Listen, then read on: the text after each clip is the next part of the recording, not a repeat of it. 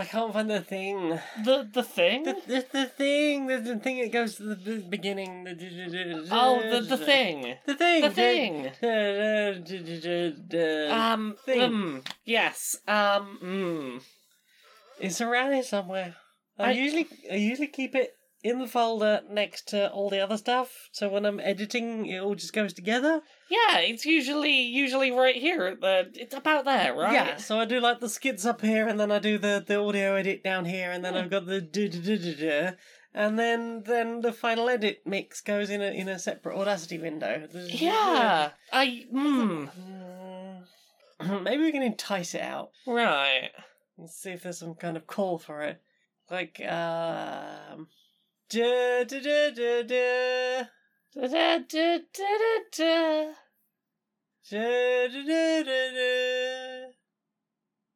doesn't seem to be working, does it? Think, I can... Think... Oh, here he comes! Ah.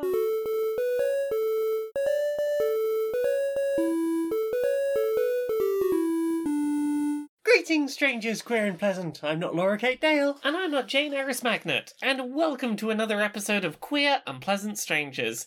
It's a podcast. Two queer trans ladies have a bit of a talk about our weeks and the things what we've done. Yeah. You looked very confused during the opening there. There's very strange adverts for clothing on your screen. Oh, yeah, the, Don't piss off old people. Yes, definitely not being worn by an old person. Don't piss off old people. The older we get, the less life in prison is a deterrent. That is not an old man wearing that "Don't piss off old people" shirt. No. That is very much a mid-20s, early 30s buff man. At least. Yeah. I apologise that I have the internet open with distractions during recording. I'm easily distracted. Yeah, it's Queer and Pleasant Strangers. It's a podcast. Two queer trans ladies. We talk about the media we've consumed in the week. We start off, as ever, this week with things we've played. What have you played this week? We played some things together. Tell me about what we've played together. We played Cthulhu Wars Duel. Yes, we did. After 2 hours of reading the manual. Yes, a game that is relatively simple, but that made its instruction manual so confusing that It's a badly written manual. It's badly written. Took us 2 hours to go through the instructions. I fell asleep at one point. She did. Yeah, I persevered. Yeah, do you want slept. to explain this game? Because I mean, I can explain it in a sensible way, or I can explain it the way the game explains itself. Explain it in the sensible way first. It's an area control game where you are great old ones from the Lovecraft mythos, and you are trying to, get your cultists together to open portals, to summon through various sizes of monsters, and eventually summon your great old one, and in the meantime you're generating spells to make yourself stronger and move things more forward. Gameplay's in about an hour, maybe 2 hours.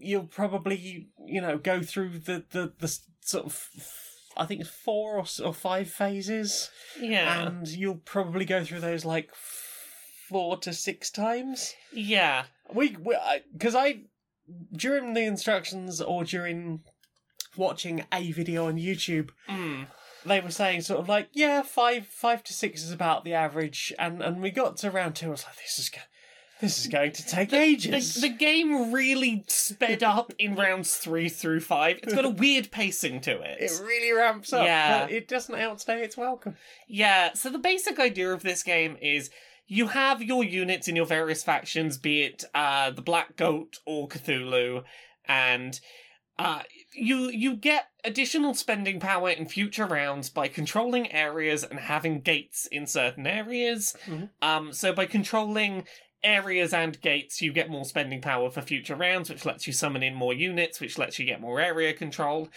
And you can do combat-based clashes, where each of your units, for each specific class, will have different abilities that impact how they do combat. Ultimately, it comes down to dice rolls, but there are modifiers you can unlock that are things like, you did this objective on the board, therefore pick one of your additional skills to add to your repertoire, do all your various modifiers. Like you might have a creature that's like, when the battle starts, just devour a thing straight away. Nom, nom, nom. Or it might be, if you've got some of these units in the battle, then this thing gets to roll more dice. And basically, you're rolling, what is it, is it 6s or 5s and 6s gets you actual kills? 6 is a kill, 4s and 5s are pains, everything else is a miss. Yeah, so it's basically stack it as best you can to get a higher number of dice to roll, so that you got a better chance of getting some kills in. Yep. What did you think? It wasn't bad. It relies too heavily on dice roll. There's not enough of a way to mitigate the dice rolls. Yeah, Like I don't mind games where we roll dice. Like I have played the crap out of Too Many Bones. Yeah. Well, we've got another game we'll talk about shortly today that's a dice roll one that had better mechanics for that. We've played a lot of games where you roll dice. This stuffed even. Yeah, this seems to have decided that being able to roll a larger number of dice is an adequate replacement for being able to re-roll or modify dice, and I don't think either of us likes that approach to dice roll games. You're random. Yeah. It's like obviously because you can get the same the problem that you have in like Risk or something else, where like it doesn't matter if you've got 13 dice to roll, if none of them are a kill or even a pain. Yeah. Which is statistically unlikely, but still entirely possible because game theory. But like it's not fun when somebody's like, oh yeah, well I've only got like 6 dice to roll. Oh well, I've got 13. Well, you got all kills and I got fuck all. Yeah, I see what they're trying to do is they're trying to create a very simple, easy to understand asymmetric area control game. Well, what they're trying to do and what they repeatedly explain throughout the manual is they're trying to make an affordable cut down version of Cthulhu Wars, which is a huge miniatures game that's very expensive and very complicated. I have some problems with this game's instructions. Not only were they needlessly lengthy and convoluted and made the game sound a lot more complicated than it was, they keep making references to expansions we don't have. Yes. The whole thing about Cthulhu Wars Duel is, hey, do you like Cthulhu Wars, or do you want to try Cthulhu Wars, but without all the miniatures and all the other crappy plastic and stuff? And, be able to get it to the table more often. Here is a 2-player variant that is, very specifically designed to be a more streamlined version of that. And there are only 2 elder gods or old ones in this box, but we will repeatedly use examples involving old ones you don't have. That's the thing that irritated me. It's not that they kept trying to upsell the expansions, but that they used the expansions as the examples for how certain moves work. Where it's like, oh, this element of gameplay works like this, as you can see with this old god you don't have. Like, we literally did not have the cards to reference that they were talking about to properly understand the examples they were laying out. The ones that was getting me worse than that was, oh, it's usually like this, blah, blah, blah. Unless you're using this elder god, we don't have it. Here's an example using that elder god. Why? We don't need it. You've made a massive waste of paper in the starting box. There's also a lot of, weird wording on the rules where you had to sort of intuit, the reason they've worded that in a weirdly vague way is probably because an elder god we don't have works differently. Yeah. It's like, any number of your biggest units. Well, there's only one of each of the biggest. Oh no, a different class has multiples. This thing that we've referenced several times now that isn't in this box, that this manual is only for this box, surely.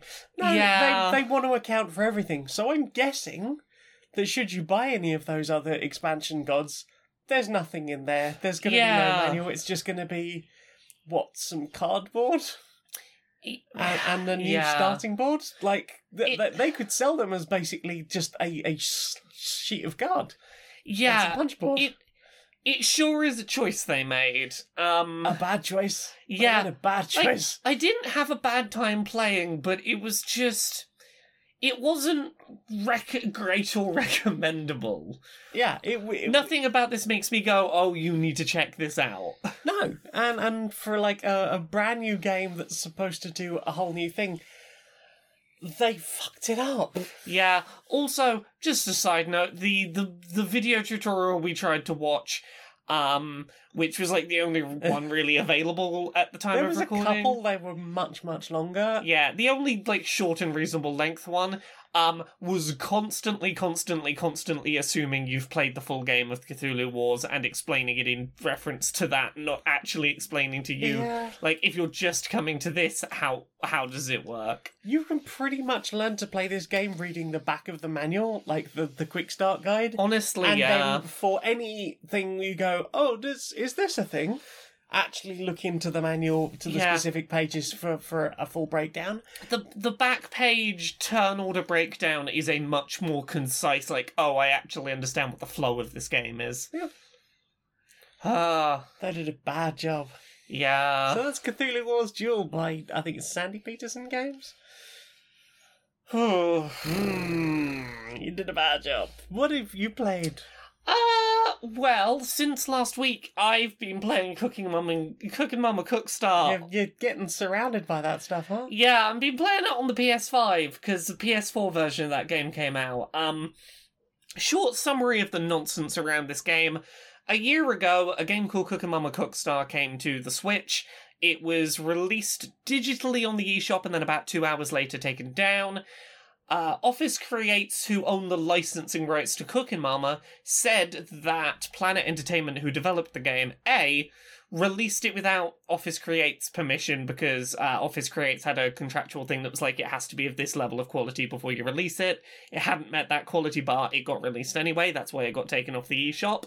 Also, Office Creates was like, hey, while we're at it, we only licensed them to make a Switch version. They've been advertising a PS4 version. We did not give them permission to make a PS4 version. No. So a year goes by, and a PS4 version starts showing up in North America. Only at, like, Target and Walmart, not at any gaming retailers. A couple of days after that, it goes up on the PSN store, and I cannot work out for the life of me whether the legal situation around this game has changed at all, or whether this has just been pushed out weirdly. Because the short version is, it's only available in North America, which is weird and suspect as fuck, and it really seems like them releasing it in a territory where Office Creates doesn't have offices because they're a Japanese-based company and they're basically trying to, like, be funny about it.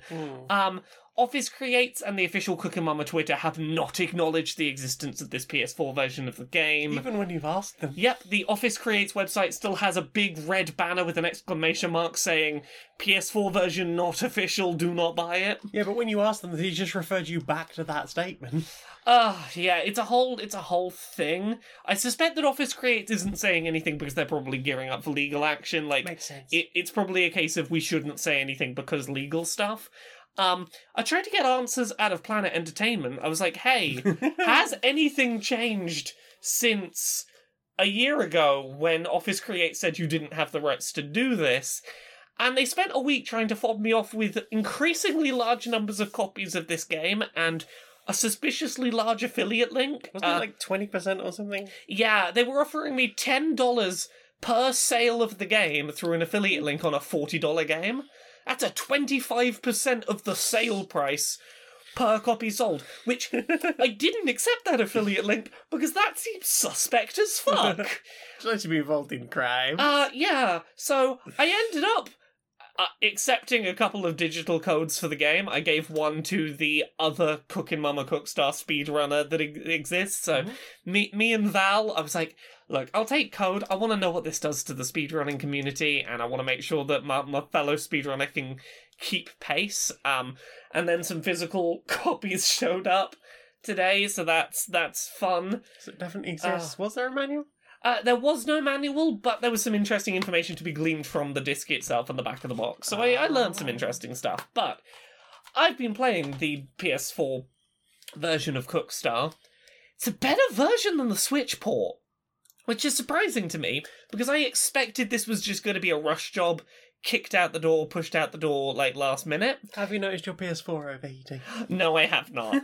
I've been keeping it on the PS5, it's been running fine.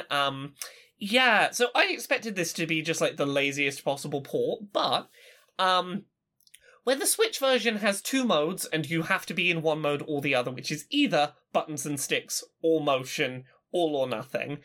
This game uses a combination of various inputs. It uses buttons and sticks for some inputs, motions for some, and it has touchscreen support with the little touchpad on the PlayStation controller, which, even in handheld mode, the Switch had no touchscreen support. It also has, like, the light colours on the controller change when you're doing badly or when you're doing well, then sounds come out the controller. They put some effort into this.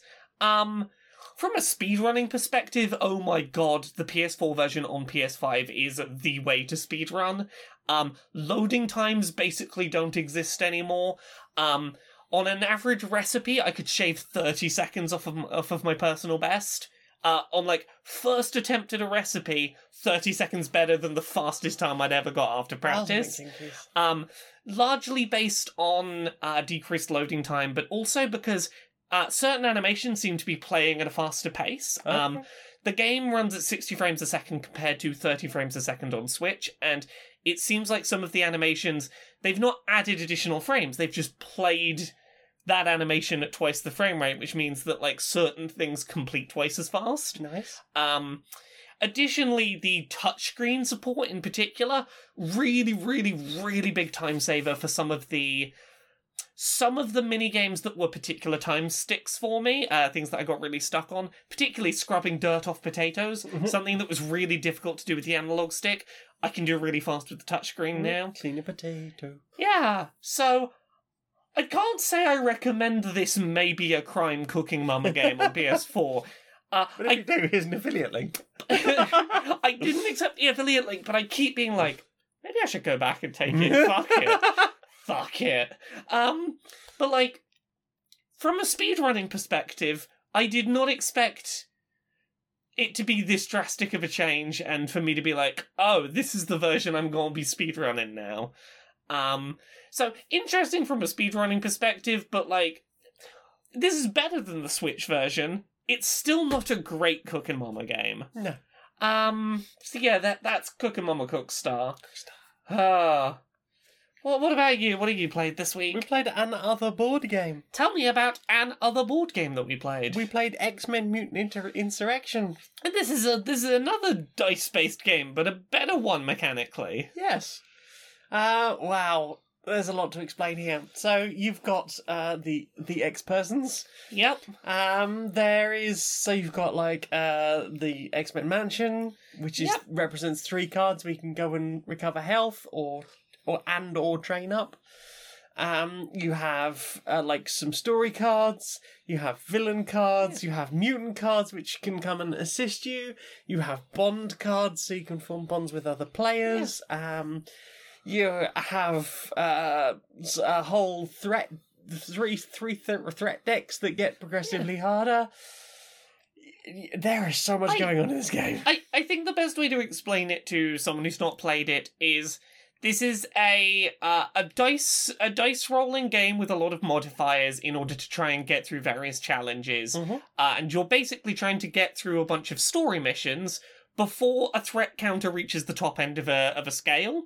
And the reason that you might not go for the story missions every single time is occasionally other smaller missions will get turned over, and those being turned over might increase the speed at which you go up the threat track, so you need to manage the small missions while trying to get through the big story mission. Yeah, it's a mission-based dice rolling game. But you have, like, as I said, so I mentioned training earlier, you have ways of getting, like, little tokens, and you can hold one at a time, and that might be something you can use to complete part of a mission. Yeah. The symbols on the dice are, there's I think, 4 symbols total? Yeah, there's, like, Punchy, DNA, the X-Men symbol, and villainy. Yes.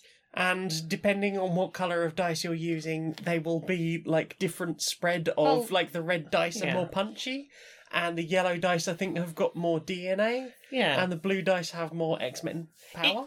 It reminded me in some ways of a little bit like Flatline, in that Yes. it's one of those games where you have various rows of symbols that you have to roll the right things on the dice to fill out the rows, and then you can put a little thing over it to be like, I did that row of stuff. And when you do all the rows of putting symbols down, that card's cleared off the board.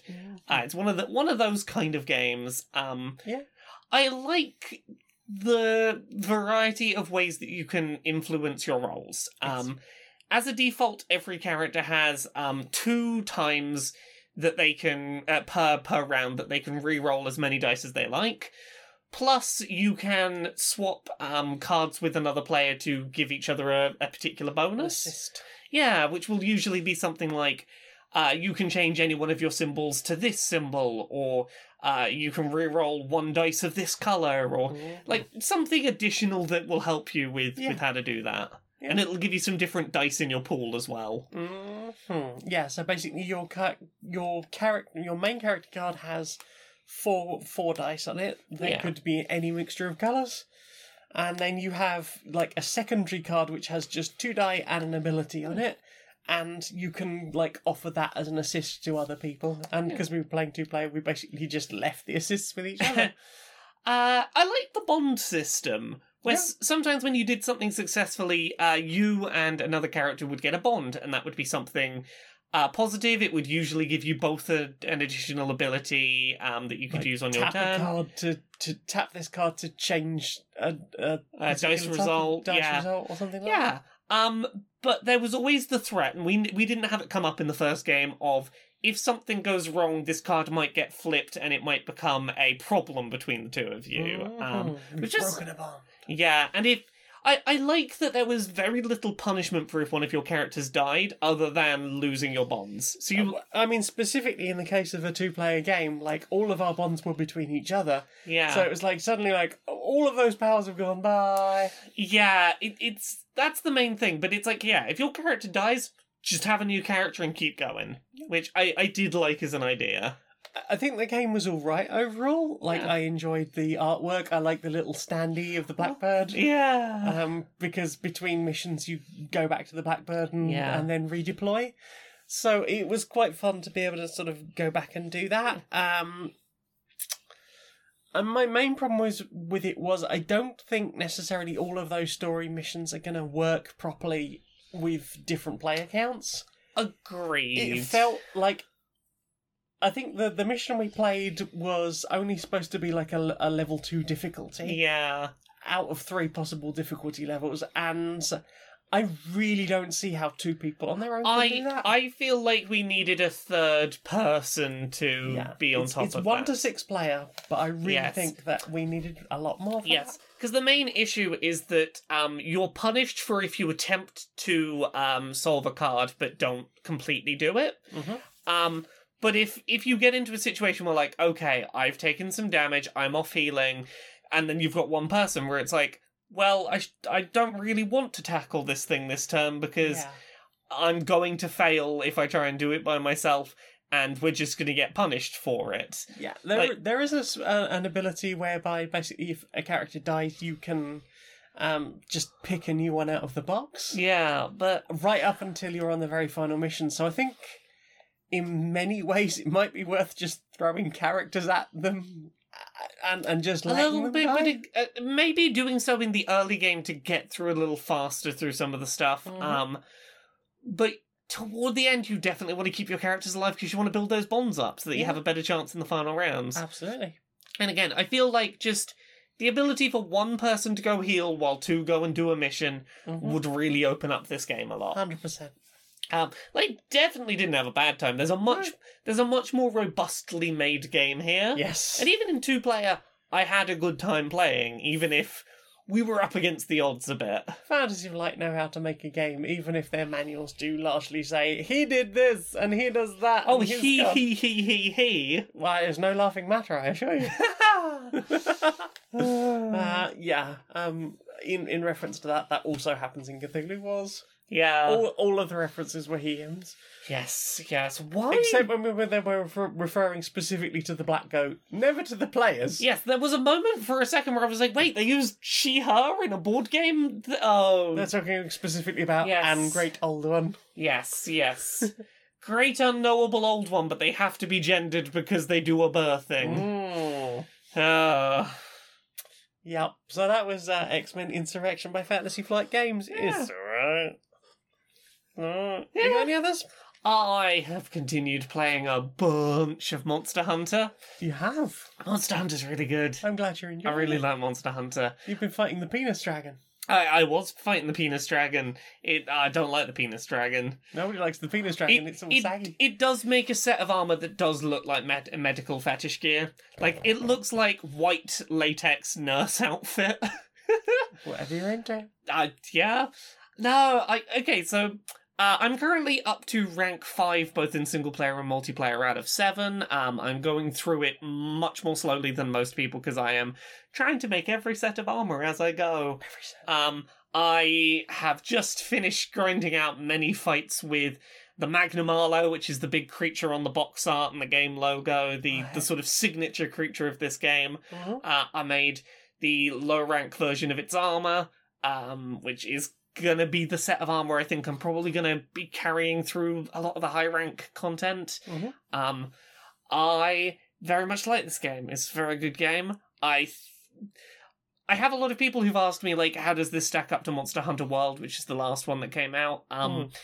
Comparing this to the launch day version of Monster Hunter World, I think this is a better game. I think that they have streamlined a lot of stuff. A lot of the changes they have made here are nice quality of life changes that just cut down on the downtime and increase the amount of time you are just doing the hunting of monsters, which is nothing but a good thing. I like the fact that they've reduced the narrative down a bit so you can get into it quicker and just get doing the fights.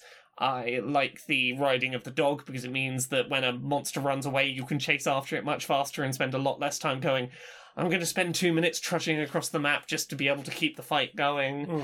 The multiplayer seems alright. Yeah, I've been having a lot of fun with the multiplayer, doing a lot You've been playing with Nix, you've been playing with the community. Yeah, I've never been a big multiplayer Monster Hunter person, largely because I don't know people to play online multiplayer games with, but it's been really nice. This is the first Monster Hunter game that has come out since I've been regularly streaming, and it's been really nice to just have stream nights of like, here's my code in the chat. Feel free to come play for a couple of fights and then we'll rotate people in, and yeah, I'm really, really, really, really enjoying Monster Hunter Rise. It's a very good video game. I've been playing with the Charge Blade. That weapon is needlessly complicated, but I feel very accomplished for getting better with it. I learned how to do sprints with the dog and make the dog jump up walls really high. I have been doing some good solo fights with the Magnum Arlo and been doing good at those. My main complaint about the game, my biggest complaint about the game, and it's not a huge complaint, but it's there, is they introduced something called Rampage encounters, which are basically tower defense segments, where instead of doing Monster Hunter gameplay, here is a thing, defend the gate, put some turrets down, go man the turrets and do first-person shooting at the monsters. And see, I thought that looked really cool. But... here's the thing, it looks really cool. I like it in theory. In practice, it doesn't play well. It's clearly mechanically less well thought out than the actual hunting gameplay. And the whole time I'm shooting at these creatures, I'm just like, I have my sword with me. I would like to fight that creature with the sword, but no, I must sit here holding down the ZR button while it just fires slowly some knives at it from a distance. It's that classic problem of, I see what you've tried to do. You've tried to introduce some variety to the gameplay, but what you've done is you've taken your very intricately crafted gameplay you've perfected over the last 20 years and gone, do you want to stop playing the video game that you bought and do this instead? Is this cars in Saints Row 4? Yes. Yes. Yes, you're massively powerful and having fun flying around and jumping and doing all things and Do you want to get in a car? A what? Sorry? Yes, it's hey, you can sprint down the road and leap 1,000 miles into the air and glide across the city. Yes, but can you get in a car, please? Yeah, it's that. Okay. It's one of those. If you gave me this gameplay out of context as its own thing, I'd go, yeah, this is fun. But you give it to me as a thing that says, no, you can't keep doing the fun thing that you like doing until you've done this. Ooh. It makes it feel like homework. Oh dear. It's I want to be leaping and flying across the city. No. You've got to drive a car before we'll let you do more of that. Aww. Yeah. Again, I wouldn't mind this if it was its own separate mode, but it's often used as a progression gate for getting further into the game. Oh dear. It's like, I would like to unlock new monsters. Not until you've shot these ones with a Gatling gun, you don't. Aww. But I like, sort of, no, use a Gatling gun. But I mean, look, those missions come up, I think, like, maybe, like, there's 7 of them total across the whole single player. I think there's less than that. Probably 4 or 5 total across the single player. If my biggest complaint is that, I'm having a great time with the game. I very much am enjoying this video game. Yeah. Well, thank you. You played anything else this week? Oh, I built a Lego bonsai tree. You did! It's right there. It's right there! It's got 101 pink frogs on it. Well, it's got 100 pink frogs and 1 brown frog. And 1 brown frog. Yeah, it's got 1 brown frog. It's how was the build process on that? It was fun. It's unlike any other Lego set I've built before. Yeah, The weirdest bit was the bag of different like pips. And it was just like, the instructions is basically, here is a bag of pips, there are some other bags within the bag of pips, pour them all into the big bag, shake them together, and then pour them into the base, and that will be like your gravel on the bottom of the thing. Which, it's a lovely effect now it's there, but I can see how that would be strange. I'm very glad that it is here in your office instead of somewhere Smudge hangs out routinely. Yeah. Especially like pre-dinner, because she'll just get the hump and push it over. Yeah. Also, like, I like that some of the parts aren't connected together. Like the pot that the bonsai is in isn't in any way connected to the base it's placed on top of. It's just sort of rubber feeted. It's just got little rubber feet. Yeah, it's really nice. I like it. It's really beautiful. It's got a really. I really like how it brightens up the little corner of my office where it is. It's got a little tree there. Yeah, it's all made of frogs. It's all made of frogs. There was an option to build it with like green. I was like, I want to build it with like... Oh, pink and white was the right choice. Mm-hmm. And apparently the tree bits, the branch bits, the white branches and the green branches are the new plant plastic that Lego have been trialling. Ooh. So that's been nice to see. That's come out. It's weird to think of, as Nick's pointed out, plants made of plants. Plants made of plants. It was a plant, and then it went through a whole process, and then we turned it back into a plant. Yeah. It's a mockery of its former life. It is really lovely. I wasn't sure how I would feel about this until I saw it in person, and now I'm like, that's actually really nice. Yeah. I was very much enjoying sort of having it sat in the middle of the table. It was just like, come dinner time, Smudge is going to get angry with it one But it's day. okay, because it means Quoops night. There's now just that little tree in the corner. Tiny tree. Yeah. Yeah, I think it looks more tree-like, sort of from a distance, and like especially lower down. Yes, I think on the table below me is a good height for it. Especially when you're building it, you get a lot of angles on it, and just think this doesn't look very much like a tree.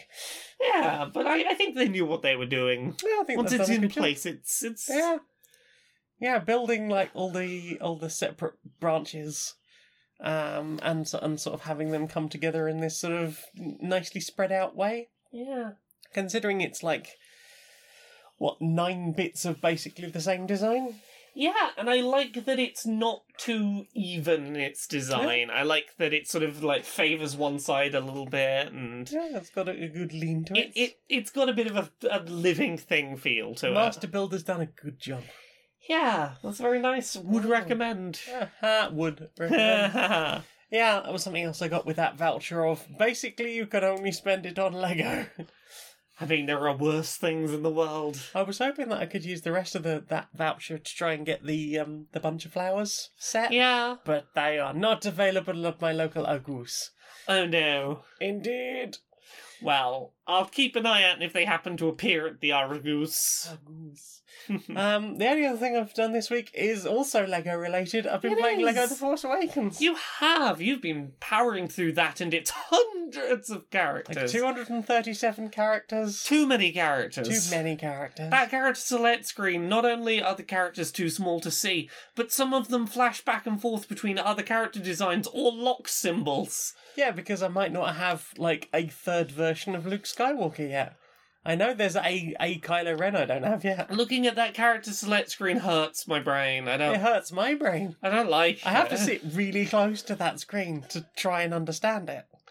Like, there are regularly times, like, where I was like, right, I need to find a Finn. Which one's a Finn? And because it's cycling through, I might confuse Finn with a stormtrooper. Or I might confuse Finn who is, like, just...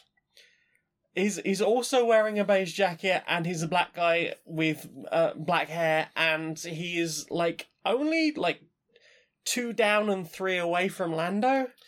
And it's like, okay, from a distance it's really hard to spot them in this sea of rotating, changing... From the distance that you play at, I couldn't tell who anyone was on that screen at all. Yeah, no, I spent no one. 10 minutes scrolling through trying to look for a Wampa tonight. I think I recognised Chewie. I was like, oh, that's Chewie, and the rest of it was just... There's a Chewie.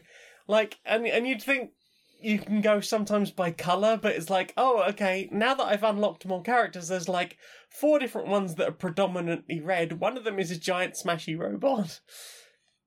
Yeah, it's a lot to deal with unless you're sitting very close to the screen and able to pick it apart. There's been a few missions where I've had to, like, repeatedly do something just to get one final mini-kit, and that's never fun. Considering, like, the load times to, okay, now load out of the level, now load back into the level. Luckily, like, some of them will have, like, checkpoint systems, so if you know what part of the level a mini-kit you need is in, you can just do that bit and then save and quit. Yay! But, like, oh my god, it's taking forever. Yeah. Enjoying it. This is the first time I've been able to play it. I've owned it for years. My old computer, like, I think I just completed Lego Movie, the game. And I was like, I want another Lego game. So I was like, Force Awakens, the new one out, I'll get that. And it just, no, it was not keen to work on my system. But you have a good Even PC 8x6. now. I do have a good system now, and it works fine, apart from the crashes and sometimes doing very weird things in certain story mode missions. That's PC gaming, though. That is PC gaming, but also, like, the game's been out, 5 years now, surely? Yeah. And also, thinking about, like, this particular version of Lego Star Wars and going, there's 237 characters in this. And then also thinking, the Skywalker Saga's coming out eventually. Yeah. Yeah. What is the character select screen for that going to look like? Unusable? I mean, admittedly, like, this includes, the screen at the moment includes, like, a bunch of characters from Jabba's palace. It includes, like, all the bounty hunters. So that will probably be in, like, the Jedi section. There's a bunch of, like, classic Luke and Leia stuff from, like, the first 3 as well. So there's that. There's all the Carbonite ones. But I guess, like, in a Skywalker Saga version of that, you would have to cut some of that out. Probably. I don't. I dread to think. Yeah, it's a lot. It's a horrifying concept of just how big that screen's going to be. Yeah. Hopefully there'll just be select screens based on the films. So what about you? Have you played anything else? That's everything I've played this week. Well then, time for this. Okay, so we're just getting things together. We've got a night of programming for the channel. Oh, wonderful. Yeah, so we're going to do a whole I Love the 80s and 90s night. Oh, how fun. So I just wanted to, touch base with you, make sure we've got everything so far. So Let's see what we've got for the 80s. We've got some comedians that have not aged well. Well, I mean, very few of them of that decade have, really. Well, indeed, of course, we've got some light racism, some very strong xenophobia, especially against the French Oh, yes. and the Russians, because obviously the whole thing there was still Yes. very present. Let's see what else we've got. We've got mild homophobia. I mean, it's more than mild in a few places. Well, I mean, as certainly in the 80s section, once we move into the 90s, it's strange that it gets more homophobic, much more homophobic, and weirdly more transphobic, like a lot more transphobic. We mentioned a few people wearing knickers Knickers, in the 80s, and now as we move into the 90s, we're going to mention Nazi transvestites a lot. Just a lot. That seems like a very weirdly specific thing to suggest exists. Can't understand it. I don't know what happened in the 90s, but I've watched so much 90s comedy recently, and it's a thing. I don't understand it. It comes up a lot. I don't know if there was some mention of something back then that slipped into the public conscious, but there it is. Maybe the Sport ran an article or something. Yeah. And, of course, one more thing as we move into the 90s. Instead of having one black person per series, we're trying to get one per episode. I mean, that is better. I love the 80s and 90s, nice. Is this really the best you could find? It's the best there is. I suppose so.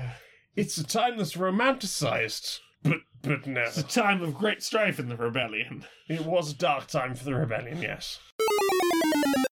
Of course, I don't believe in all this climate change nonsense. Of course not. No. Of course, there's been awful news hearing about all the hurricanes happening. Oh, goodness, yes. It didn't happen in my day. No, we never used to get that when I was younger. It's awfully strange. There's been an awful lot of those hurricanes recently. Oh, and those wildfires. Oh, the wildfires. Last year was very wildfire heavy. It's unusual. It never used to happen when I was little. Oh, same. And then there was the boiling heat, followed by that snow, followed by the flooding. Yes, it was very strange how there was the very, very hot one day, and then it was a little bit cooler, and then it snowed immediately after that. Indeed. And then I think we've got like a few days of like low-level floods in certain areas. Yes. The floodplains all struggling a bit. Seem to be a lot wetter than they have been. The river broke its banks last winter. Oh. I never got that when I was younger. The climate outside, it was changing rather rapidly. It was. It seems to be just constantly in flux and very strange. It's not as when I was younger. It was much more stable, but I don't understand it all. No. Don't believe in that climate change nonsense. Oh, ridiculous nonsense!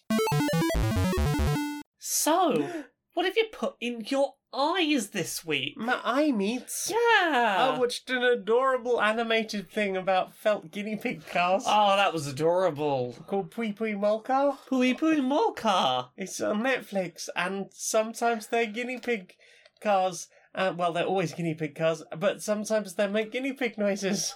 Yeah, they're guinea pigs, but also they are cars, and sometimes people ride in them, and sometimes they're stop motion photograph people, but sometimes they are little action figure people. Little plastic, like the kind you get for train sets, like Very low detail. Yeah. with the plastic seam around the edges. Yeah, the of them. plastic base between the feet to make them Mhm. stand. This show is, You can watch the whole series in about an hour. yeah, gorgeously expressive and beautifully animated. I love their little mouths when they do the surprised face. Oh, 'cause the they look surprise- just like guinea pigs. The surprise face is very good. It is like little 2-3 minute animated shorts, and I mean, look, It's so charming. there's nothing of any great substance to it, but it's just really delightful. Yeah, it's Ah, adorable. There's like lots of little references to other shows. It's like a Back to the Future kind of episodes. I want to detail like one episode to be like, here's a sense of the kind of narrative depth you're gonna get here. there is a little guinea pig car who went on a bunch of Indiana Jones adventures, but he came back and he was very stinky and gross, so his friends are like, we're going to put you through the guinea pig car wash. And he doesn't want to, it's very scary, so they put a shiny golden carrot at the end, and they're like, Give look. him a little map. Yeah, they gave him a little treasure map. It's like, it's like the Indiana Jones thing. Go get the treasure, and goes through the car wash and has a big adventure. And has amazing luscious locks at the other end. Indeed, like that's the length, the kind of narrative you're getting, but it's charming. it's so well presented. Mm-hmm.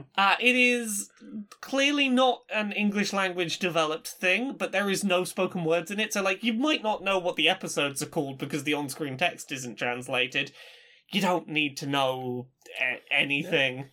You spotted an Akira reference? Oh yeah, there was a poster where it was Akira, but instead of the red motorcycle, it was a red guinea pig car.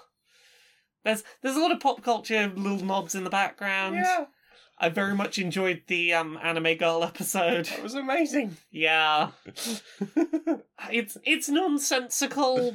It but makes charming. sense in its own weird, logically way. Yeah. It's the snow episode where they're all skidding around on the road. yeah. It's if you're just after some like very light-hearted, wholesome like stuff that is technically impressive from an animation standpoint, it's worth your time to binge season 1. Yeah. If you're the kind of person who likes charming cartoons, this is probably for you. If you are the kind of person with a large collection of stuffies, this is probably for you. If you're the kind of person who is baked out of their skull at 3 a.m, this is definitely the show for you. Oh my god, you would have a good time watching this in the middle of the night, a little bit out of it. Right. Imagine Yeah. this after a rave. Oh, this would be perfect. This would be perfect. Molka. Yeah. Oh gosh. You go, little Molka. Yeah. This would be great getting back at 7 in the morning and you're not ready to sleep yet viewing. Yeah. I can't sleep. Ah, it's fine. We'll put Pui Pui Molcar on. Oh, they're so cute. and the little ambulance one. Oh, makes- the one eating that bit of lettuce that one time. And the one that gets abducted. Oh no. And it's so sad. Oh. This. Go watch Pui Pui Molcar. Pui. Molcar. Yeah. Except Molcar is the only bit that's one word. Yeah. All the other bits are separate words. There we go. Yeah. Ah, what have you watched? I've been watching concerts in VR. I saw. Yeah, I've been missing music. I've been missing live Understandable. music because it's been a year. Life's not getting back to normal anytime soon. I got a bit wistful. So I put my VR headset on and found some concerts because here's the thing. I'll sometimes pop, like live music recordings on my screen while I'm working. The thing is, I cannot focus solely on a performance of live music if it's on a screen because I will check my phone obsessively and do other things and multitask and not actually pay attention to it. Whereas the thing I love about live music is it's a couple of hours of just Bathed in music. yeah, be bathed in music, be surrounded by it, don't pay attention to the world, this is all there is right now. So That's why I VR can never understand people wandering around raves with their phones out. exactly. But here's the thing. There's not a lot of VR specific recordings of concerts, but you can kind of fudge the experience by opening up, say, YouTube VR, setting the screen size to be as large as possible and as close to your face as possible, and then make it a curved screen so it wraps around you. There's got to be a decent number of 360 videos as well. There's a decent number of 360 videos, but not a lot of full concert recordings in 360. But that's the thing. If you can find a good quality concert recording, you can kind of fudge the experience to make it fill your whole field of view so you can look around a little bit and not see the edges of it. Yeah. There's a few actual recorded VR concerts. There's a wonderful one from 2018 where Watsky, who I've talked about on this show before, lots of spoken word poetry and rap over sort of rock energy music. Really great lyricist and performer. uploaded an entire 90-minute show on YouTube in VR. Did a really good job of setting the camera in such a position that you got a really good feel of being in the crowd. And yeah, honestly, just being able to put my headphones on and be like, for the next couple of hours, just to music. No, take this off to look at my phone, no, do anything else, just pay attention to music happening. Or listen to music until the battery runs out. Yeah, basically. And like that, I needed this. It's not a replacement for going and seeing live music, but it scratched that little bit of itch in my brain of, I need to just focus on and immerse myself in music is all I'm doing for a couple of hours. Mm-hmm. And VR really helps me to shut out distractions and other things my brain could go searching for. So I watched the Watsky performance and My Chemical Romance's Shrine LA reunion show from January 2020, and very much enjoyed both. And it's gotten me back in the mood of, you know what, I should just be using VR to enjoy the things that I've been missing during lockdown. Exactly. So we'll get to it in a minute, but there's another thing I've been putting in my eyes that I will, I think, later this week be doing in VR as well. Ooh. What about you? What have you put in your eyes? I read volumes 3 and 4 of Ms. Marvel. Oh, tell me about those. I've had Ms. Marvel Volume 4 for ages. Somebody bought it for me ages ago, and I was like, I haven't got a 3. I got a bonus, so I invested in 3. Yeah. And yeah, it's nice to read more Ms. Marvel and sort of catch up with that story, because although Ms. Marvel, like some of the other Marvel comic volumes, tends to do the, hey, she was in this issue of some other thing. Yes. We're going to shove an issue of that in the back of this comic book. It's like, first of all, you've taken the big story and you've stopped telling that thing. Yeah. So that you can take me over to an issue of Spider-Man where apparently I don't know a bunch of characters or like a lot of the continuity for this particular Spider-Man. So I'm aware of the continuity of that story because that's from the Superior Spider-Man. It said Amazing Spider-Man number 7, I think it was. Is this the one where Doc Ock is Peter Parker? Had been. Oh, okay, so this is presumably after Superior Spider-Man then. Okay, I know nothing about this section. I know some bits of when he was Peter Parker. I had to go and ask the potatoes in the Discord server, like, hey, who is this person with the Bayonetta websuit?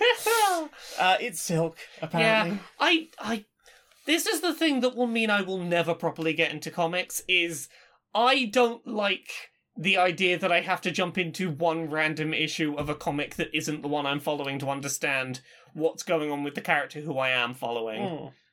I mean, that's why one thing I've particularly appreciated about Tank Girl comic books always, like, there's no one else she's going to be with. It's just you're going to read a volume and that's going to be a whole, like, 4-issue set to be a story, or, like, even Unbeatable Squirrel Girl, you'll generally get the whole story, and then sometimes they'll be like, hey, here's a story from fucking decades ago. Yeah. We'll like, it's a reissue of a very old episode. It doesn't matter. Or, you know what I wish they would do in these kind of volume collections, if they're gonna put those issues in, is do essentially what they did with fan-translated anime back in the day of translator's notes.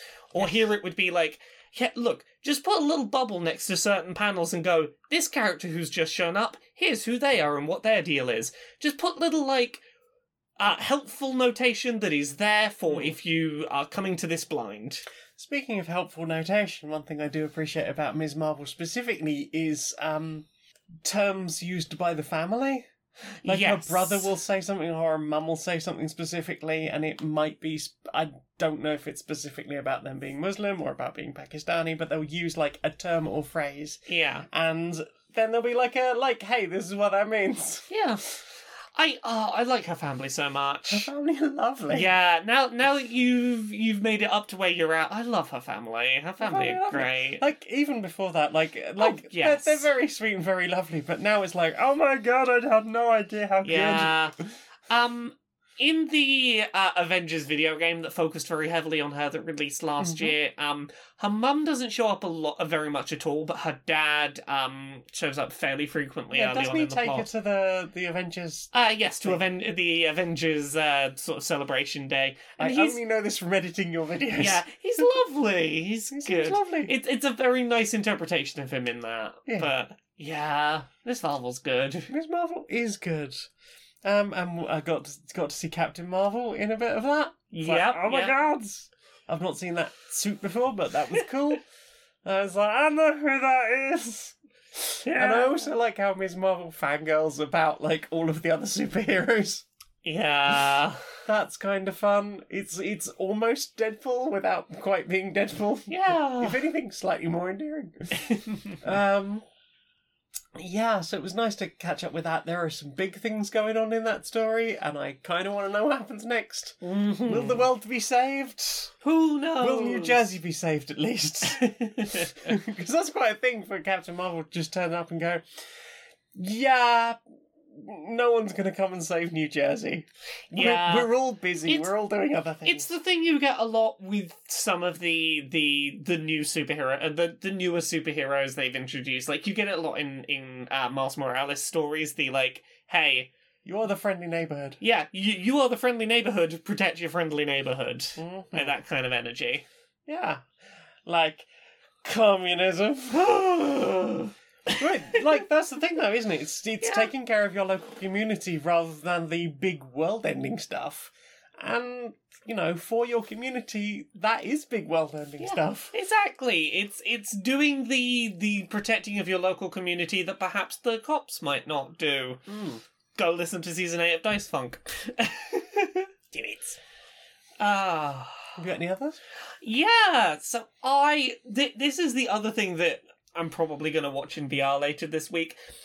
I've been watching high quality YouTube upload videos of train journeys Choo-choo. because I've been missing traveling and trains, and I miss trains. So I've been watching just a lot. I've been having on my other monitor just high quality videos of trains, such as 4K Japan train ride Enoden from Fujisawa to Kamakura, 4K 60 FPS, June 2020, which is a beautiful 45-minute train ride through Japan. Goes along the seafront briefly and goes through a lot of like very slowly between lots of houses, and it sort of then wides into the country. Very lovely video. I'm currently partway through watching Tokyo Metro journey that the person is currently filming switching lines on the train. I did wonder why they were on an escalator. Yeah, they got off one train, they're about to get onto another one to It's a very continue clean their journey. escalator. Yeah, I like train stations as well as spaces that have like an energy that I like. So I've just been watching videos of trains because I miss trains and I miss planes. So I'm probably gonna watch some VR videos of train journeys and just pop a podcast on and just be in on a train looking around like choo choo. Yeah, there is a lot of videos of 360 videos from the pilot is not the word. Is that the word? Driver. The train conductor, cabin of various trains, which is like those are pretty good.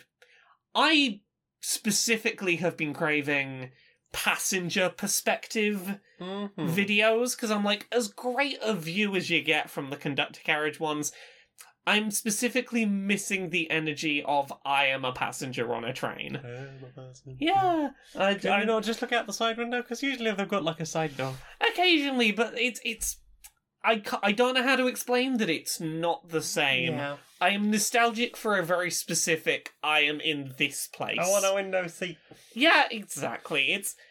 There is a specific place that I'm feeling nostalgic for, and it is being in a passenger section of a train.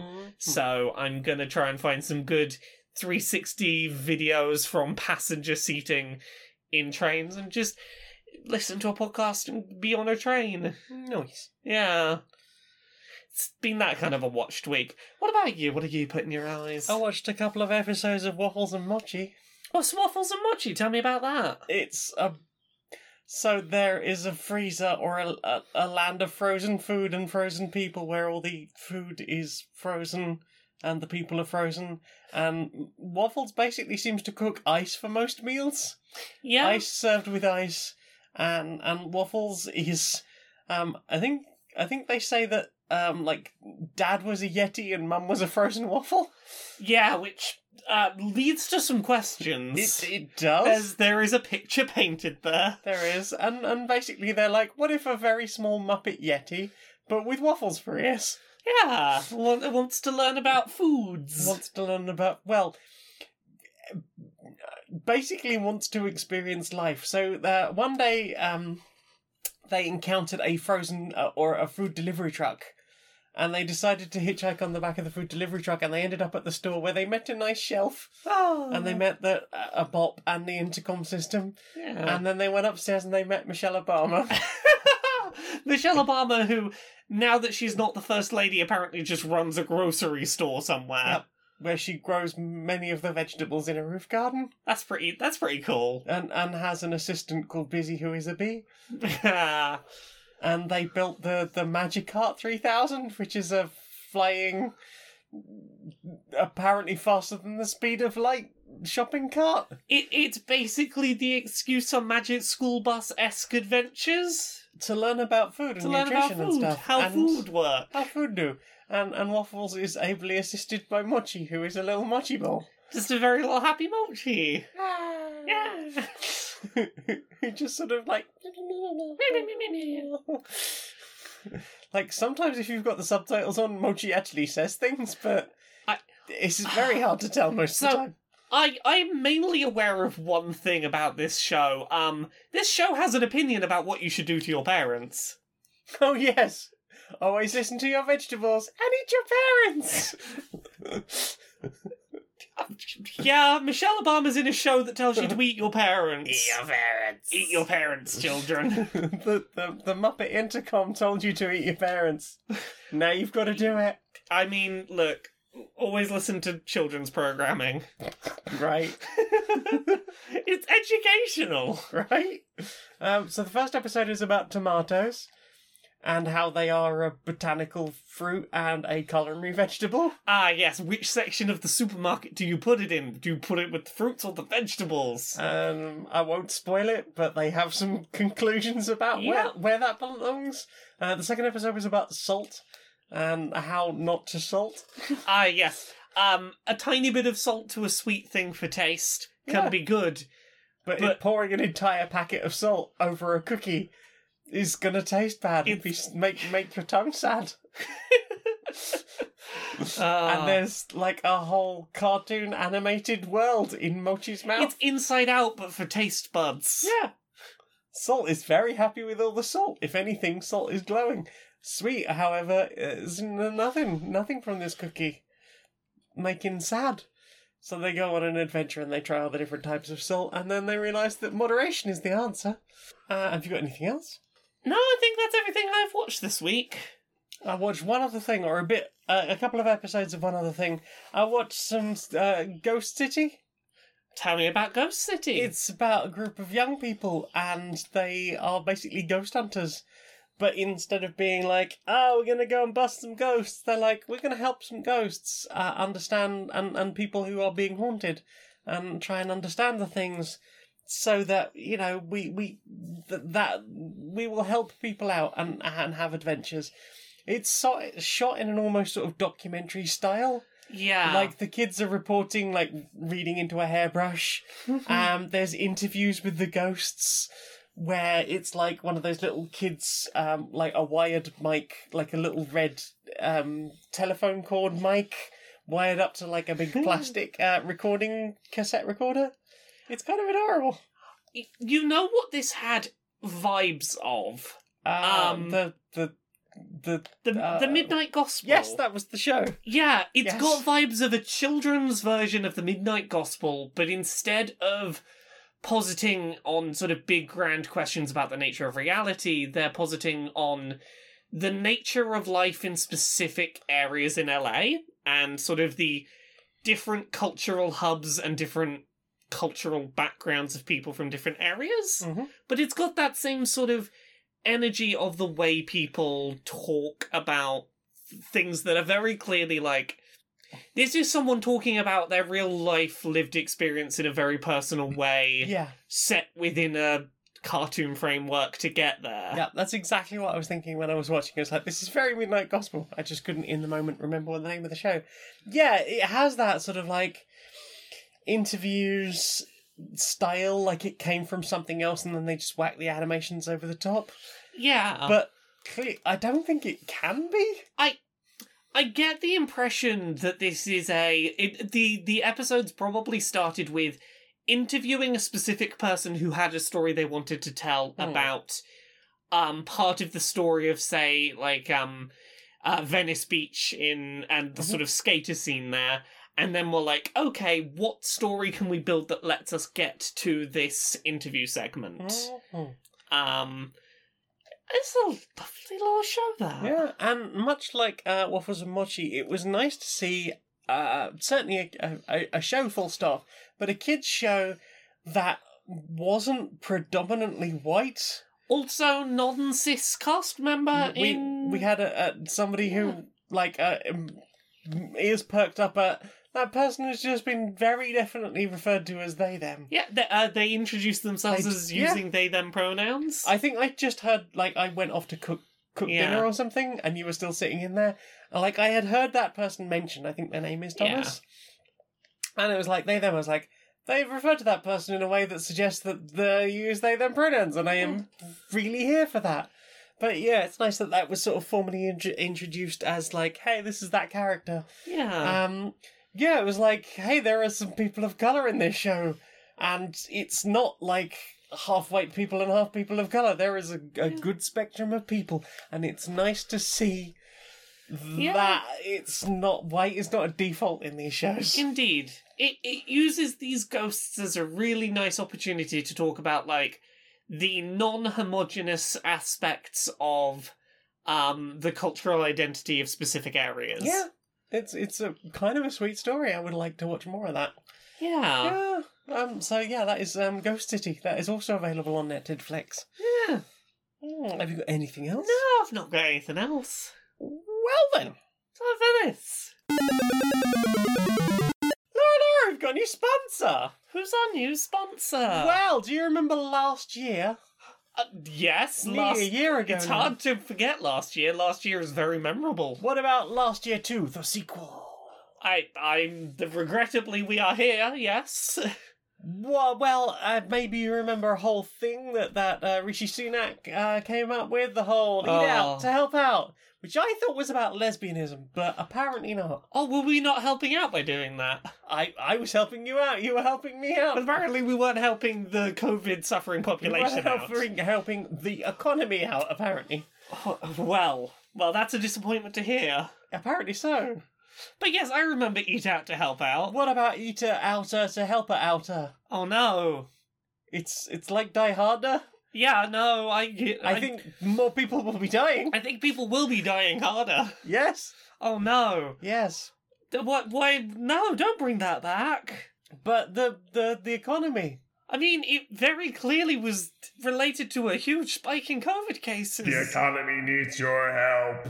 Only you can help them by getting out and eating at a discount. Probably not 50% this time, like 30 or something. Come on, eat out, help out, eat out, save the economy. Please visit our filled buildings to remove your masks into capitalism. Capitalism. Capitalism. Capitalism. Enter the code Q and PS 162 on Eat Out to Help Out to Eater Outer .lol.net.gov.uk and you can get 30% off any eat-in restaurant when they're open again.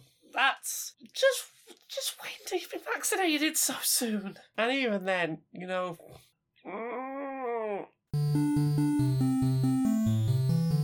Inside the boardroom of Electronic Actor Softworks. Hi. So, got a bit of a problem. Yeah, my emails have been lighting up. I know. You know, we released that game that we do not have the legal right to release. Yeah, but we kind of almost did for a while there. Yeah, and I'm pretty sure if we just release it here in the US, it's not good. No one's gonna stop us. No one's gonna know, right? If we release it in, like Target or somewhere like Yeah, exactly. No one's gonna know. It's not even in gaming stores. Barnes But, and Noble. Exactly. But here's the problem. There's journalists emailing me, asking me questions. Yeah, I've had a lot of this. What Yeah. is this journalist about? Yeah, so they want to ask questions about the legal situation of the game that we definitely aren't legally allowed to sell. Ooh. Well, I mean, we don't want to say anything because obviously at that point we have taken a legal position. Exactly. And That's a paper trail. That's exactly. premeditated. And I want to sort this somehow. I want to get them to stop asking me questions because I don't like having difficult questions asked. That's tough. I don't like it. Okay, how can we bribe them as cheaply as possible? Have you offered them like a $20 gift card to our MOBA or something? Oh, no, I tried. They weren't interested. So I tried offering digital copies of the game. I started with a reasonable number, like 5. Yeah. Then I went up to 5. 30 when they wouldn't stop emailing. 30 seems a good number. Yeah. That should be able to, how many can they have in their community, right? Exactly. 30, that's probably everyone. They'll Exactly. give everyone a copy, everyone will love them. Yeah. They'll get more clicks. We'll throw They'll them be happy. some physical copies as well, just, because Sure. the fewer physical copies we have in the office, the less likely we are to be legally culpable. Oh, exactly. Really, we if want the to get police them. turn up, it's like, Yeah. we don't have We any. didn't make a video game. Can you find one here? What is video game? We are a We've sacked textiles. everybody who makes Yeah, we're a textiles company. That's believable, right? tech something. Yeah. We try and offer them money, but I mean, not in a way that seems like a bribe. Not in a way that costs us money, Yeah, per se. a way that somehow we still make money, but that we still give them money, but it's not technically a bribe. So it costs us 5 cents a game to knock 'cause- this shit out and Yeah. then print it on a physical thing. So how about we offer them a percentage on physical versions? You We'll give- offer them an affiliate link. Yeah, give them an affiliate link, but one that's big enough that it's clear this is Shut up, money.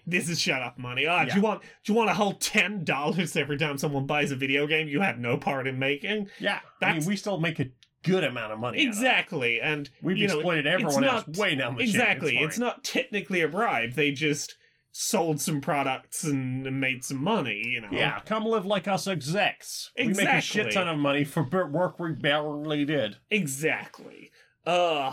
I mean, all of these are good ideas, so long as we don't do the other idea of answer their question. No. I have been told, but I've literally in my earpiece just now been told by my lawyers, no. Just no. No. So, what have you put in your ears? What have I put in my ears? In your ears? I put in my ears, not my brother and me this week. Have you listened to the thing that comes in its place? Nope. The new Appalachian Workshop featuring the McElroys but not Griffin. I saw this as a thing. I assumed Justin was having a laugh about something. Okay, so, I don't think it's a spoiler to say this. This is presented as being a TV show pilot that they tried to pitch a few years ago. For a woodworking show. Right. And it very quickly becomes apparent that this was never a TV show that existed. This is a joking excuse for a woodworking themed episode of My Brother and Me that only exclusively answers woodworking questions. Okay, because Justin does woodworking now. Yes, it's amusing and funny. It has, for a one-off gag, it has its own theme tune, and it's quite great. Okay. Yeah. It paints an interesting picture of what My Brother and Me might end up like now that Yahoo Answers is dying. Yeah. It is a fun little spoof. I like that it doesn't take very long at all to drop the facade. It didn't leave it. It lifted the curtain quickly enough that I didn't feel duped or misled by the premise too much, which is always nice. Yeah, that was a fun listen this week. What about you? I listened to what I think is the final episode of Margaret's Garden. Ooh. Episode 9. They got to the end. What felt like state? the end. Ooh. Like, I don't know where they can go from this if this isn't the end, unless they're going to be like, and those agents go on other adventures. yeah. Because it's weird, you are sort of dropped in with Margaret's Garden. In the first episode, like, there are two people, they're of this agency, one of them is new, and, like, they do talk kind of casually about, you know, gods and giants and monsters and all sorts of things, and there's never really clarified at all. In the last episode, they mentioned something and I'm like, oh, of course that's who they work for. Why didn't I work that out? yeah. But yeah, they name drop a particular organisation. I was like, well, of course they do. Yeah, I think overall that was an interesting story. It's a difficult listen in places because it deals a lot with colonialisation. Ah. Is that the right word? Colonialism. Yeah, yeah. Or colonisation, rather than, yeah. Yes. Yeah, so there's that. There's the fact that, as far as I can tell, there's like one, maybe two black cast members. And obviously we are dealing with, like I've mentioned, it's not a huge spoiler to say that this is basically post-World War II. These brothers come back from the war. One of them has somehow mystically received this book, and I think there are suggestions about how that might have happened within the story. Like, think I know where the book came from and how, and then that is sort of feeds into this whole thing of, hey, we're going to build a city. We're going to build a little gated community town, and it's full of white people. I mean, as it would be in that time period. 1940s white people. Yeah. Americans, wholesome apple pie, who, when they first went to this whole other world, they took a version of the town to another dimension. Okay, And yeah. for a while, they were receiving, like, television and radio broadcasts through. Yeah. But they were getting very upset because it's not good, wholesome, good American Indeed. stuff. The world is changing, and it's not like it is here in our bubble. Yes, and they were very unhappy about that. Yeah. And there may be more to that as well. I don't really want to explain, but like there is a lot of the episodes where it's like, oh, these people just came to this place and just fucked up everything. Like there's a lovely rhino person who runs a hotel, and bad things happen. There's like all of the local community people, like bird people and sort of half animal people, because they're not human enough. They're basically being hunted for food or research purposes or something. Or they're just being hunted to keep them out of the nice gated community. This feels like a lot. It is an awful lot. Especially when, like, you've got these two agents from this group. You've got the young new upstart and the sort of grizzled, like, feels like at any minute she might go, I'm just a week away from retirement. She is, as far as I can tell, the only specifically black character. Because obviously she's the only person from our time that's come through into this other dimension. And I feel like a lot is put on that character to be like, that is bullshit. This thing that you are doing here is all bullshit and bad.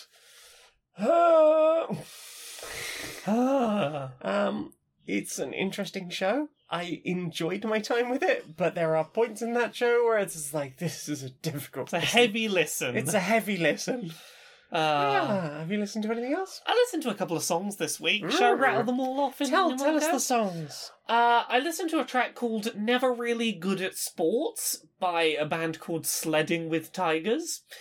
It is a banjo and violin driven folk rock track about self-loathing and trying to learn to love yourself with the joy and enthusiasm that you love others with. There is a track called The Best Ever Death Metal Band in Denton by Laura Jane Grace. It is a sort of acoustic punk track, focused on the kind of music that, like, teens make in their bedroom with no proper band name, having never played a show, never going anywhere, but making things for themselves and others. Yeah. That it is a track about the joys of shitty teenage bedroom music making. I love shitty teenage bedroom music making. I mean, yeah, same. The There's- number of times I've listened to you and your band yeah, doing covers of MCR. yeah, It's there's- glorious. look, we There want. is, there is a furious passion to, like, we don't care how bad we are, we're just gonna play with just so much heart. The thing is, you can power through a lack of talent with enough passion in that kind of setting, and, like, 100% go back and listen to that Na Na Na cover. You can tell what it is we're playing 100%. Yeah.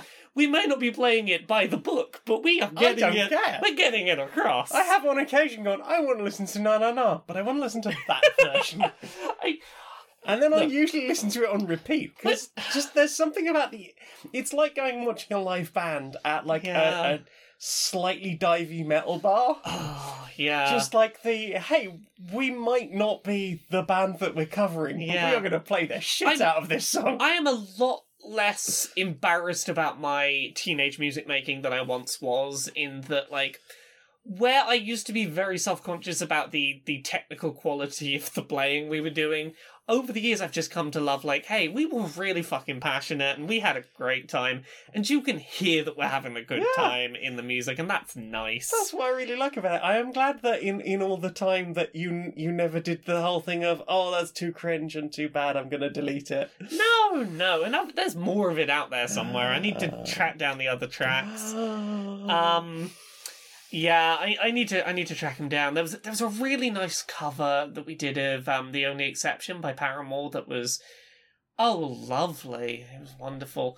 But yeah, I enjoy a good track about, like, shitty teenage fucking just thrash it out music. Yeah. And I listened back to a track I haven't listened to in years called A Sadness Runs Through Him by the Hoosiers. This was off of the album that the Hoosiers did when, like, that had Worried About Ray and stuff on it. Do you remember this band? I know the name, I cannot think of any of their tracks off the top of my head. Worried About Ray was the big one that people will probably know, but it was off that same album. They had a track called A Sadness Runs Through Him. It's a really bittersweet track about beautiful works made by people with depression, and how people often romanticize that from the outside and assume that the depression made the art and that it was needed to create, rather than going, no, that person created that art. We shouldn't romanticize the fact they're depressed or expect them to stay depressed because we think that's the only way they can create. In spite of the depression, we did a thing. Indeed, as opposed to, look at this depression-fueled art. Oh, let us romanticize this beautiful, Yeah, beautiful sadness. It's a very interesting just observation of the way that people really, really overbuild the importance of depression in art. Mm-hmm. What about you? What you listened to this week? Oh, I listened to a couple of things. I listened to an album by The Warriors called You or Someone You Know. That's one of the ones that I listened to a track from recently on Quips, I think. Yes. Tell me about this album. It was a good album. Basically, I was like really hankering for some metal. Yeah. I'm really hankering for some metal, so I googled queer metal, and most of the places were going, we don't do queer metal. and basically, I found a whole forum of people being like, where queer metal? Where can I find queer metal? And lots of people going, no, all the things you hate about metal, about it being like predominantly white guys, being a bit edgy and very often problematic, or talking about colonialism in some glorified way, or talking about war in some glorified way. Don't mind the Satan aspect, that's fine, as we've proven recently with Lil Nas. And somebody sort of pointed out that, like, hey, if you'd prefer some punk, queercore is a whole thing. You can go listen to some queercore. So I googled a list of queercore and found, like, a video by The Warriors, and I was like, that looks like a fun video. So I went to their Bandcamp and I listened to You or Someone You Know. Unfortunately, that was nearly a week ago, and I cannot tell you which tracks I particularly enjoyed out of this. I think Big Feelings was one of the ones I particularly enjoyed, and the End of the World, which is the first track on there. As someone that enjoyed the one track of theirs that I stumbled upon, I think last week or the week before on Quops, if you also enjoyed their album, go check out the Warriors. Go check out the Warriors. We both have enjoyed some of their music. There is a good selection of their stuff available on the Banded Camp. Yeah, I think they've got it's 7 or 8 albums and some singles. Nice. Go check them out. Yeah, have you listened to anything else? That's everything I've listened to. Last thing I've listened to then this week is the new show from Rusty Quill. Because I don't know if you know, the Magnus Archives has ended. I am, as it turns out, aware. So they're doing a new podcast that's a bit weird. Okay. Not necessarily horror. I mean, I suspect there will be some horror involved. It's a show called Inexplicables. Okay. Without spoiling too much, it is the story of 2 people who are apparently a bit broken by their lives. The daughter is clearly an alcoholic, is having some troubles maintaining a home life. Like, she gets kicked out of the home within the first scene of the episode. And the son appears to be having some problem, possibly with the Financial Conduct Authority. I could be wrong. And is avoiding things. They're both avoiding phone calls. They're both avoiding huge chunks of life. Yeah. And for some reason, the daughter is now carrying a lot of things in a bag and a chair. Their mum has died. And they are going to the funeral, and I think the rest of the show is very much going to revolve around what their inheritance is. Their mum ran this charity called ICS that was very well thought of in the local community, and there seems to be some resentment from the kids because there was some kind of bigger inheritance from somewhere else, or I think from their dad dying or something. And mum basically invested everything into this charity. And they're like, grr, charity. And there is something unusual about the nature of the charity itself. I will not do spoilers. I am fascinated, but if you are easily offended by a lot of bad language, considering, Magnus Archives had maybe a swear per season. To be clear, we're talking swearing and crude language. We're not talking offensive language. Just swearing. Okay. I hear offensive and I'm like, oh god, what are we getting in for here? Some people can't handle quite as many fucks as I can. Okay. There's a lot of fucks and shits. There's a lot of fucks. And we're zooming into that territory ourselves. Yeah, it's an interesting show. I want to know where it goes. At the moment, it seems a bit depressed. Well, for most of the first part of the series, of it sounds like depressed posh kids. Right. And much like Lion, the Witch and the Wardrobe, I struggle to care about spoiled rich kids having a bad time. But by the end of the episode, I was like, okay, I will come back and see where this goes. I might not cancel that Patreon immediately. Yeah, I'm curious to see where it goes. Don't want to spoil too much. I would recommend listening to it, and we will probably talk about it more in this episode. Yeah. Well, not this episode, on this podcast show. here. On this podcast, tune in another time to hear more things.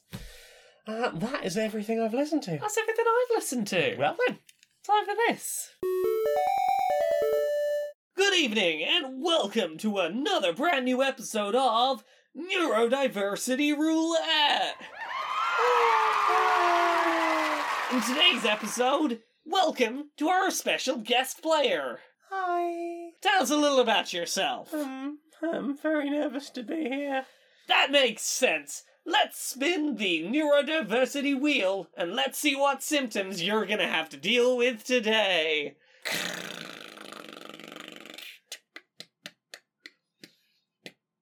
Overwhelming physical anxiety. Do you want to spin the wheel again and see if you can get that one little spot that'll make it all go away, or maybe you're gonna get some more things going on? Do you want to risk it? Anything to make it go away, please.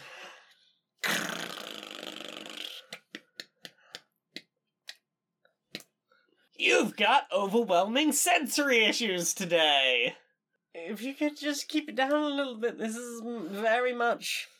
This is too much. There's lights and like all the studio and the audience, and you're very close to me and I can feel breathing. Okay, let's give it one more spin of the wheel.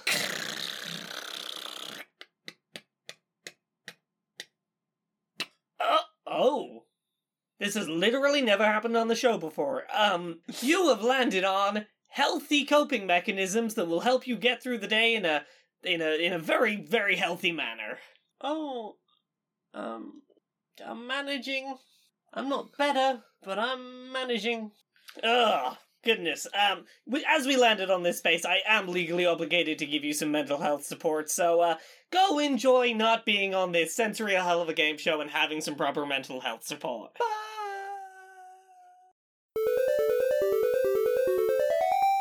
Are you good?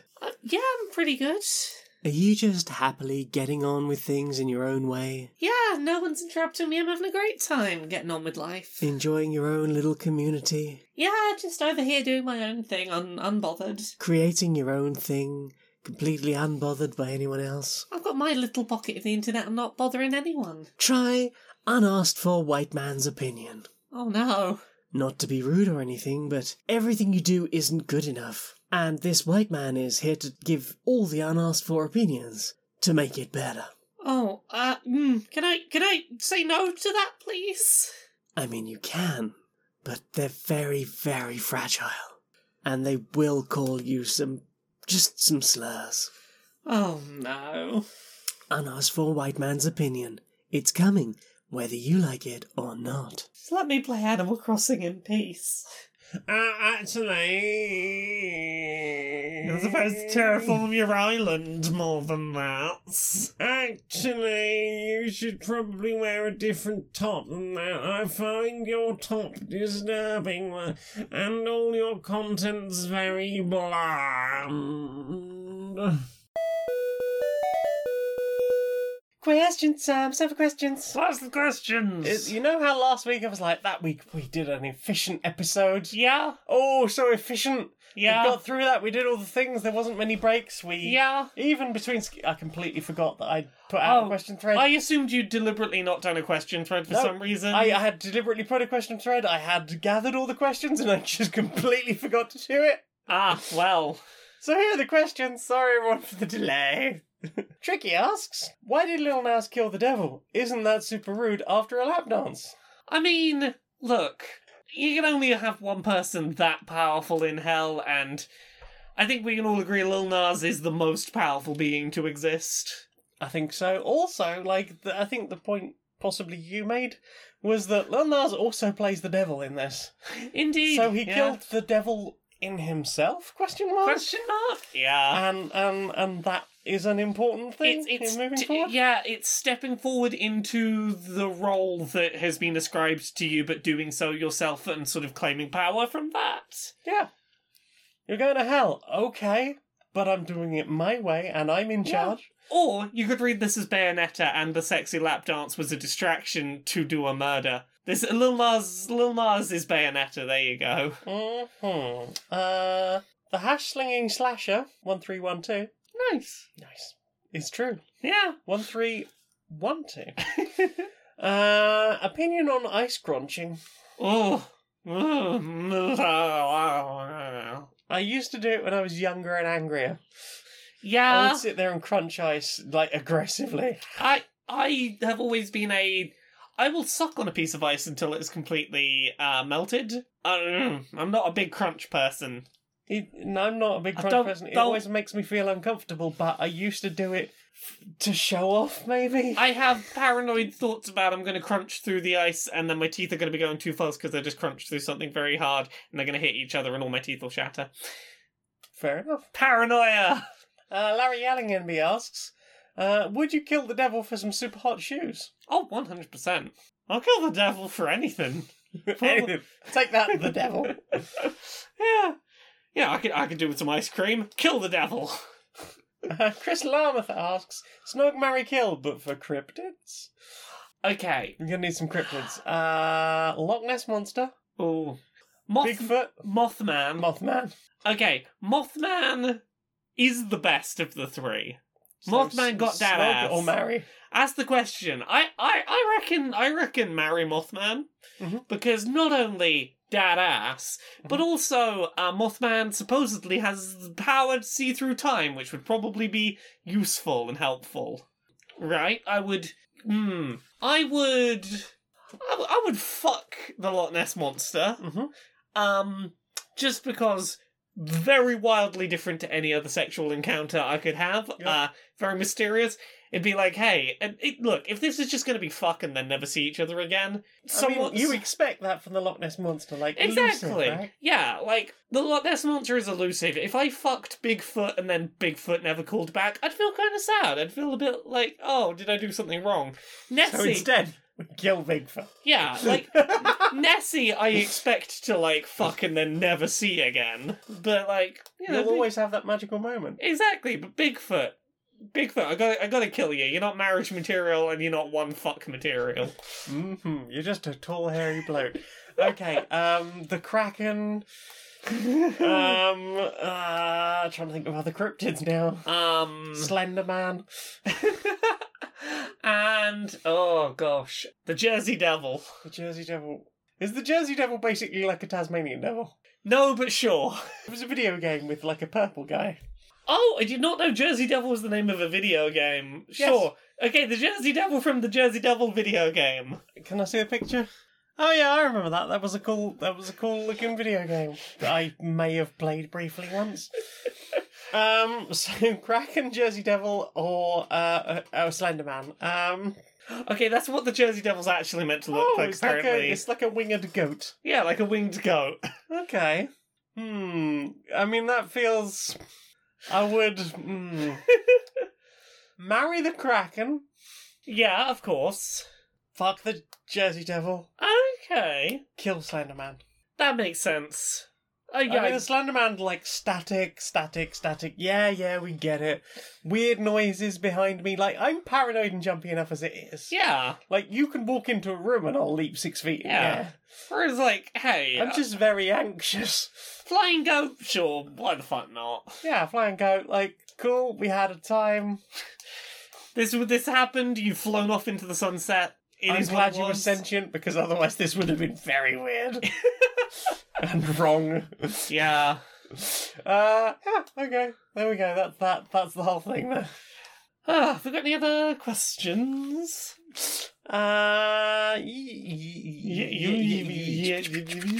Yes. Dungeon Owl asks, new Pokemon Diamond and Pearl. Yes. I'm very into them. I know some people are disappointed with the visual style being sort of chibi and retro rather than like. I think what a lot of people were expecting was a Pokemon Sword and Shield level presentation or mimicking that. Because that's the past track record of how the Pokemon Company has done things. They've used the art style of the most recent mainline game to do their remakes.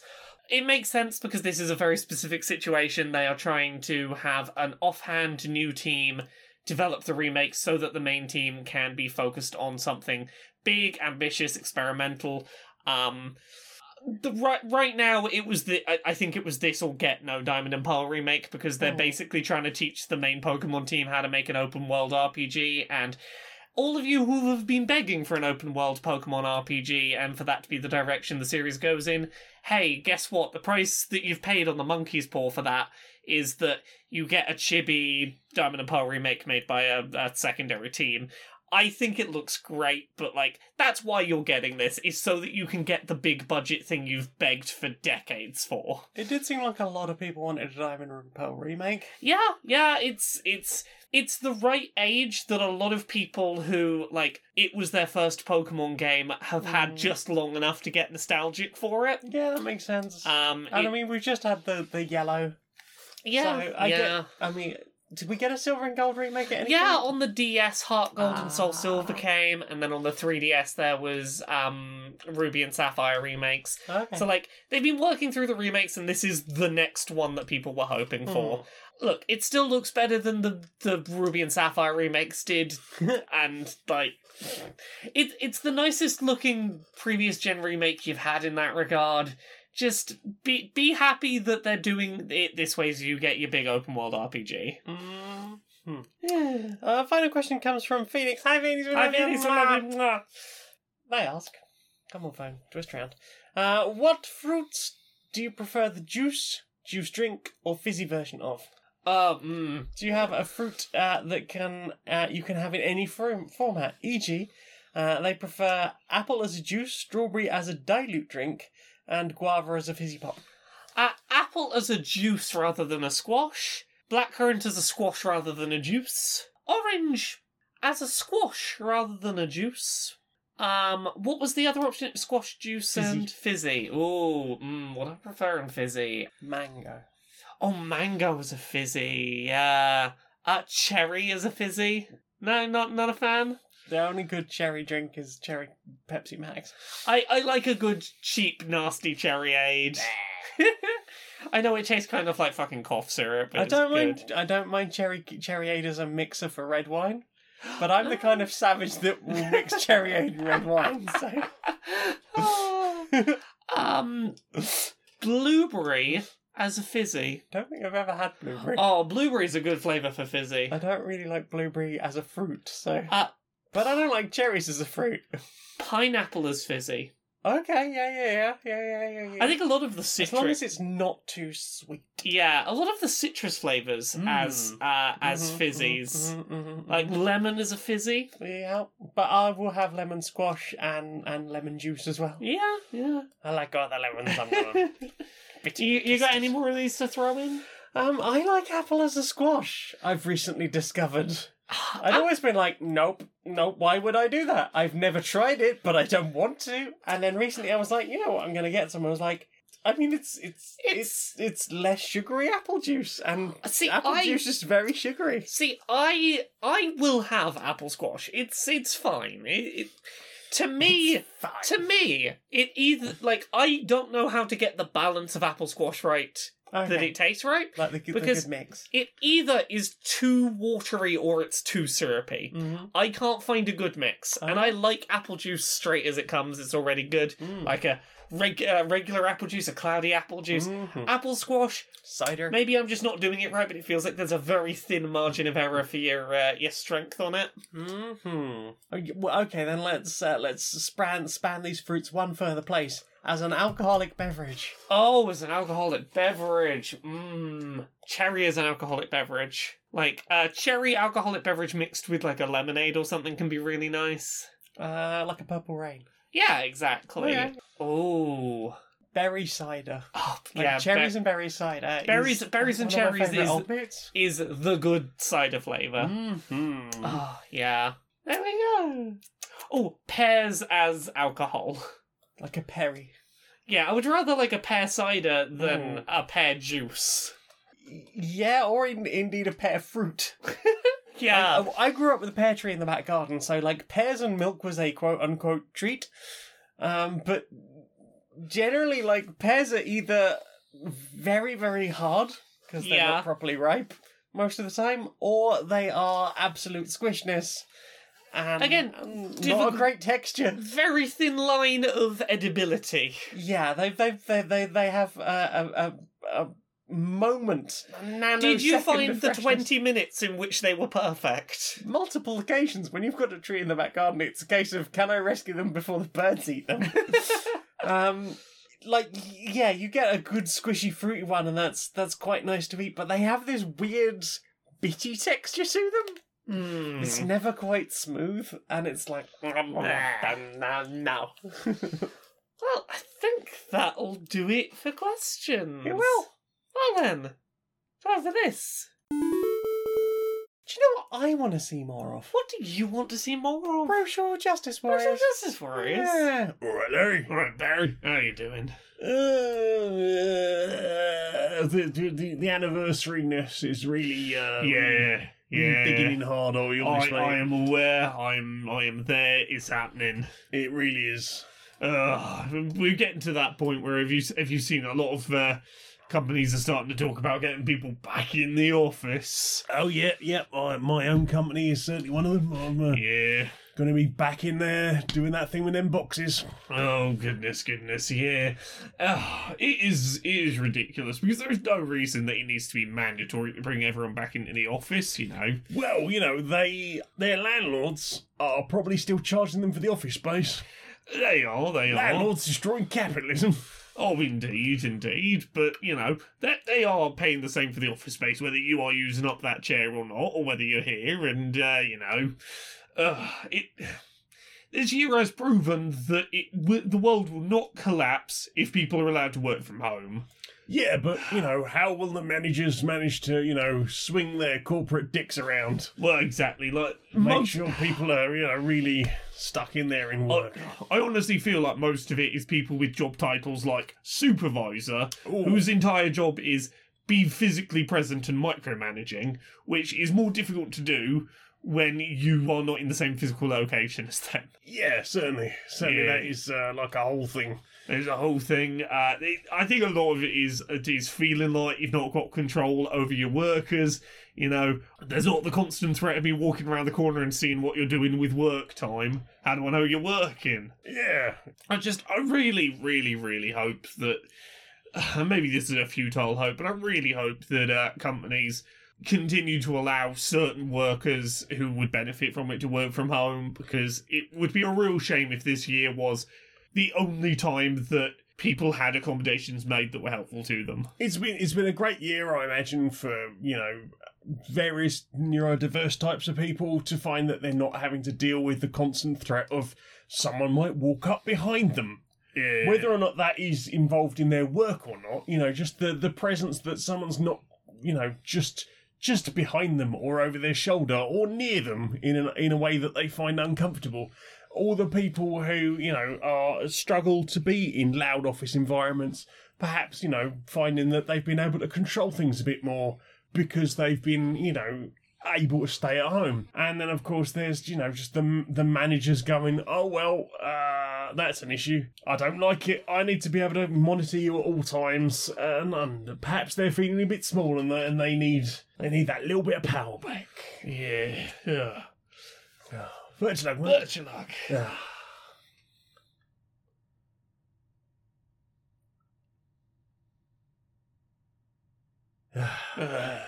Good on, mate. Good on. Good.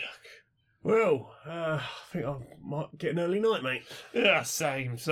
Well, sleep well. Sleep well. So, Laura, Yes. where can we find you on the internet, darling? Laura K. Buzz in all the places. Twitter, Twitch, YouTube, Patreon. That's the one that pays the bills. I do little TikTok videos every now and then. You can find me Mondays, Wednesdays, and Fridays, Twitch streaming over at twitch.tv/LauraKBuzz.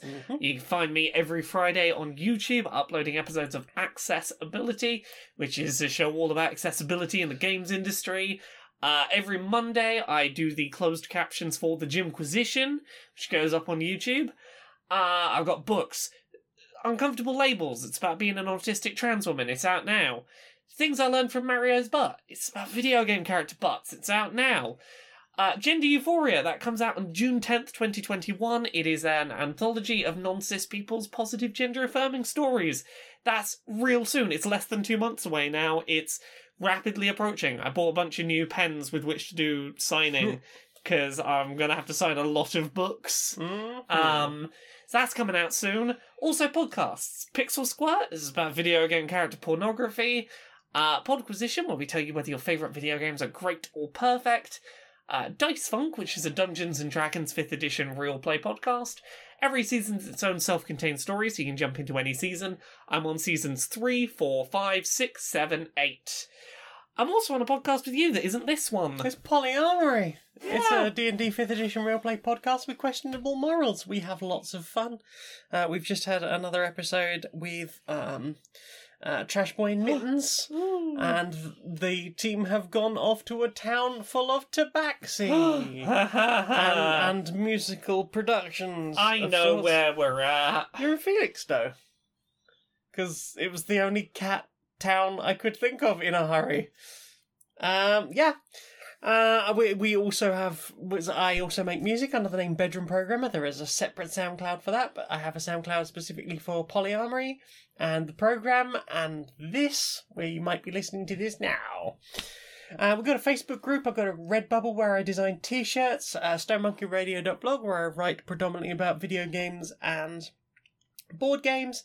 I've got a YouTube channel, which is mostly VODs of my Twitch streams and sketchisodes, so if you want to see or listen to old jokes from Queer and Pleasant Strangers past, and they are all gathered there together for your enjoyment.